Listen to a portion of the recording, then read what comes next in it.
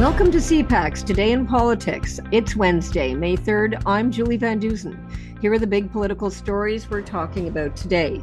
Conservative MP Michael Chong wants answers after suggestions the government knew he was the subject of Chinese intimidation. When was the public safety minister or his office first made aware that a PRC diplomat, Mr. Wei Zhou, was targeting me or my family? The former head of the Pierre Elliott Trudeau Foundation answers questions about donations linked to the Chinese government. If CSIS had any concerns about the donors, at no time did anyone from the service speak to me about this. And I don't think anybody else in the foundation either. And the Prime Minister's brother will appear as a witness tomorrow to answer questions about the foundation. Joining us is Michael Serapio, host of CPAC's Primetime Politics. Good morning, Michael. Good morning, Julie. So yesterday, very dramatic in the House of Commons when Michael Chong, the Conservative MP, stood up and said to the government, look, I was targeted. My family was being intimidated. Why didn't I know? And when did you know? I mean, these allegations came up the day before, but now Michael Chong stood. He was front and center saying, what gives? And what did we find out? Well, we found out very little at this point, because I think the big question is when, and that is what we kept hearing from Conservative MPs, from Melissa Lantsman, from Pierre Poilievre. You kept asking the government, when did you know? When did you know? When did you know? And I think it's worthwhile to go back a little bit here, because the allegations were published, or at least this report was published by the Globe and Mail on Monday, and that is basically when we first heard that this Chinese diplomat was essentially working with the security ministry in the People's Republic to investigate Mr. Chong's family in Hong Kong. And this has to do with the bill, or the motion rather, that Mr. Chong co-sponsored in the House, basically calling China on its human rights abuses with the Uyghur population and other ethnic and religious minorities within the People's Republic. And so not only do we now talk about Chinese intervention, but also Chinese intimidation when it comes to a member of parliament, which of course has a huge impact. But it was then Michael Chong who went to Twitter and basically said the government knew. And I think that's the big question. Did the government know? And the question as to when really affects our idea or our knowledge of when they moved into action, or whether they ignored such a serious allegation, in particular when it comes to a member of parliament, because this is the type of thing that doesn't happen in a well-functioning, developed democracy. This type of intimidation tactic is something that you see in countries far less stable than Canada. So they kept asking when, and really through the whole question period, we did not get the answer. And that really is a critical point of all of this. Well, and it was uncomfortable to watch because they were asked probably 10 times. I didn't count them up. The Prime Minister, the Public Safety Minister, and at one point, Melissa Lantsman and a couple of other Conservative MPs calling the answers gutless. And when you're kind of watching the exchange, you're thinking, why don't you just tell them when you found out? If you're not telling them, the Prime Minister and Mendicino, what are we supposed to think? Like, why aren't you telling them? And Mendicino would give these kind of vague answers about, it's public servants that look into this and so on. So it really left everybody thinking, what is going on here?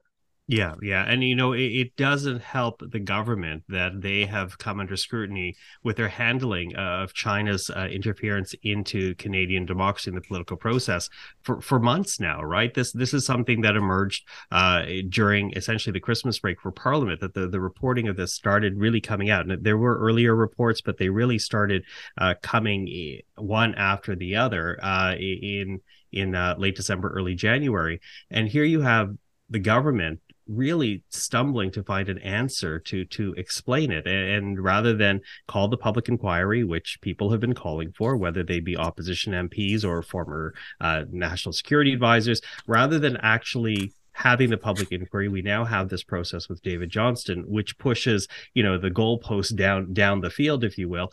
And that's what makes the government so vulnerable on this one.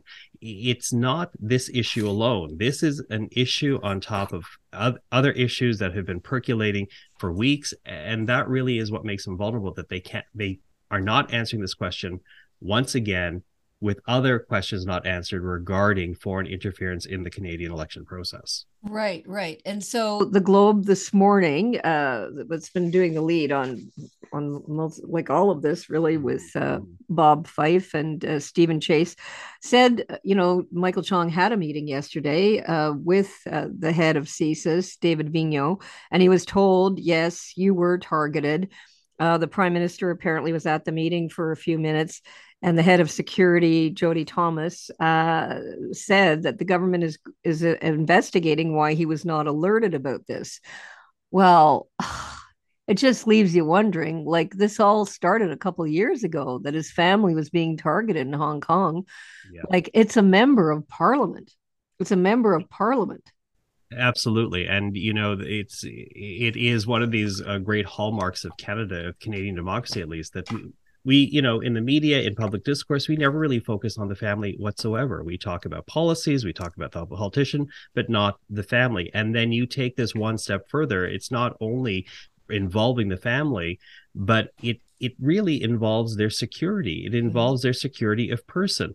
And so not only what does that do to a member of parliament like Michael Chong, what does it do for anyone who wants to be involved in the political process? What are we to have? Just people who are gutless, who are unwilling to call out human rights abuses in the world, in this country, for fear that someone in their family, someone they love, is going to get hurt? This has real serious implications. And to the question of when the government knew, this how they handle this, whatever the details of the truth is, that is a potential minefield for the Trudeau government. No, absolutely. And just the fact that Pierre Poilievre made a very good point yesterday in question period, the point you're making. As parliamentarians, if we can't speak about injustices or freely about what we believe is going on, how can we do our jobs? And that is precisely your point. How can anybody do their jobs as parliamentarians if they are living under threat by a dictatorship that's going to go after them or their relatives abroad or their relatives, back home?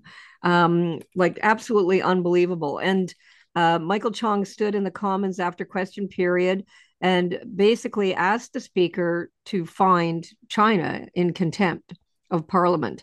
So, I don't think that's going to carry a lot of weight, but the point is everybody behind him from every party is on his side because it affects all of them. Yeah, absolutely. It absolutely affects all of them. And, to your point about intimidating members of parliament as if this was a dictatorship, we are not. We are a democracy, and we are at this point making arguments of supporting Ukraine to stand up for democracy. So where are our institutions domestically that are proving that is what's happening here? So there's going to be a lot of pressure to just wrap this part up on the Trudeau government, on Trudeau, to kick out the diplomat who was working out of the Toronto consulate. I believe it was the Toronto consulate. Yes. To facilitate this intimidation. And, he's going to have to explain why he's not being kicked out. He's been asked for 2 days, is this diplomat going to be kicked out? So, we'll have to be watching for that.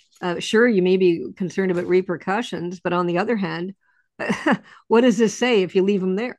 Yeah, absolutely. And it's, at this point, the Asia Pacific strategy acknowledges that China is a disruptive force. So this shouldn't come as a shock or surprise to anybody that a diplomat is tossed out if they are involved in intimidating a member of parliament. So that's going to be something to watch for sure. Now, yesterday, also on the Chinese interference dossier, which is pretty big, let's face it, Maurice Rosenberg, the former head of the Trudeau Foundation, was at the ethics committee answering questions. What did we learn there? Well, timing is everything, right? Because on the one hand, Maurice Rosenberg is trying to remind the committee yesterday, at the time they accepted the China donation, how Canada officially felt about China is very different than the way that Canada feels about China now. And so that I think is part of the point he was making. There was also an interesting point in defending it that he admitted to something that NDP MP Matthew Green described as a bit of naivete in believing that by accepting that donation, they might have influenced Chinese officials by showing them what a functioning democracy can do, what a free flow of thought could do at the university level, because of course the money would have gone towards funding scholarships, as the Pierre Elliott Trudeau Foundation does. And so it was for Rosenberg a bit of an exercise in soft power, that by accepting the money, the Trudeau Foundation might do some good in inspiring free thought and I guess democratic principles in the People's Republic of China, so which is so so different than how it's being interpreted now. But yes, that was a bit of his defense, and he really did get a rough ride as he was trying to explain that donation. Such rough ride that Liberal members of that committee were trying to remind the chair about decorum and asking him to remind members of decorum. Yeah, I mean, he was answering in a very polite way as they were pummeling him, calling him incompetent and willfully blind. I don't know if I would have been so patient, but you're right. He brought out some good points that here we are in 2023, but a few years ago when all these donations were happening, the idea, certainly their idea in academia, and governments, the Trudeau government was trying to cook up a trade deal with China, right back then, was the more you hang out with them, the more our democracy will rub off on them. But as he said, no, I obviously I was totally naive, and it seems the Trudeau government is also in a position to say, like, yeah, we were naive too. Yeah, absolutely. And I it's interesting the historical context behind it, but of course at this point it does raise questions about the Trudeau Foundation for the opposition. And I don't know if anyone expected that there would be a lot of light shed by Morris Rosenberg, because these committees are not always the most organized form for that type of revelation.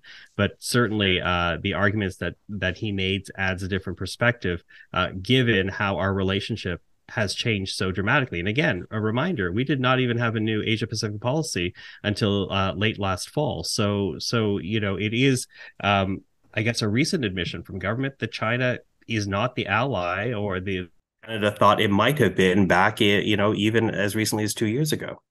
Exactly. And so, he did say, look, we saw no red flags in this donation.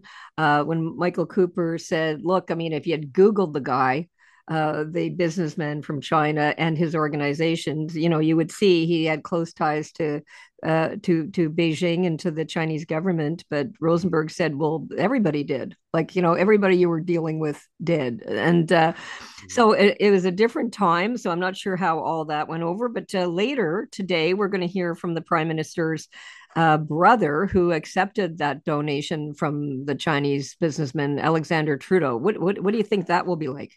Yeah, I don't know what advantage Alexandre Trudeau believes that he will gain by speaking to the ethics committee. And a reminder again that it was he that said he would want to speak to the committee, and this was through an interview that he had with the Devoir. He said he'd be interested in speaking to the committee to essentially explain and defend the work of the Trudeau Foundation. Now, I don't know if this is the venue in which that will be accomplished. When you look at the tough questions that were asked of Morris Rosenberg yesterday, imagine the type of questions that will be asked of the brother of the prime minister. And so I don't know what he is thinking in terms of how that might be advantageous towards him. I certainly would love to be a fly in the wall in the PMO, because they must be concerned about the impact that his testimony is going to have as well, bearing in mind that the prime minister has worked very hard to keep his family outside of testimony, speaking publicly about these things or testifying, certainly before a Commons committee. So certainly that's something we're going to be watching very, very closely. How he will add to the narrative. Our understanding will be interesting, bearing in mind that he was, according to reports, the individual who was with the Trudeau Foundation who helped facilitate this, what initially was a $200,000 donation to something more of 100 and I believe 120,000 by the end of the day. It's about 140 or so. But yeah, I mean, we don't know much about him in terms of his public persona. He's a filmmaker and so on. Yeah. But we don't know, we knew if he's probably earlier on, like we probably knew him about 2 decades ago when he started his career as a filmmaker, because he was more in the media. At one point, he was more in the media than was Justin Trudeau. Right. And Justin Trudeau only really emerged when he started to consider running for politics and running for the riding of Papineau in Montreal. So it will be, it's been some time since we heard from Sacha Trudeau, and certainly not on such a politically sensitive matter. Well, it'll be interesting. We don't know if he's kind of a Pollyanna walking into the Shark Tank, but as Jacques Cousteau used to say, stay in the cage, stay in the cage.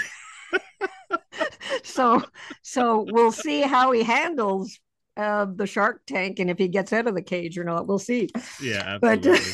But anyway, Michael, have a great day, and we'll be watching that later for sure. And so we'll talk to you soon. Okay, talk to you soon. Thank you. Okay.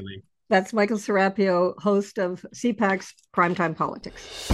When was the public safety minister or his office first made aware that a PRC diplomat, Mr. Wei Zhou, was targeting me or my family? Now, let's take a look at what political columnists, commentators, and editorialists are saying today. In an editorial, the Globe and Mail argues the alarm on China's interference is ringing louder. The Globe writes, the evidence of China's interference in Canada's democracy was already alarming. Now it's doubly so, with fresh revelations that Beijing not only meddled with successive federal elections, but also attempted to intimidate a sitting MP.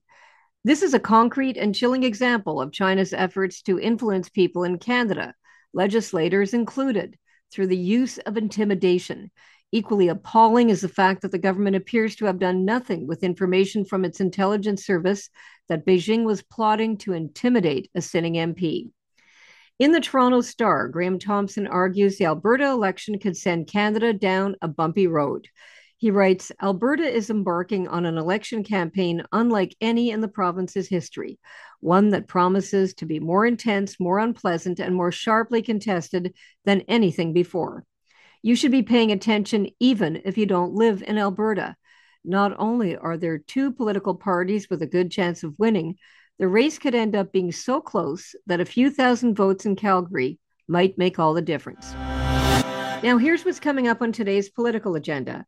The Prime Minister will attend the caucus meeting before speaking with the President of Kenya. Deputy Prime Minister Chrystia Freeland will also attend the caucus meeting.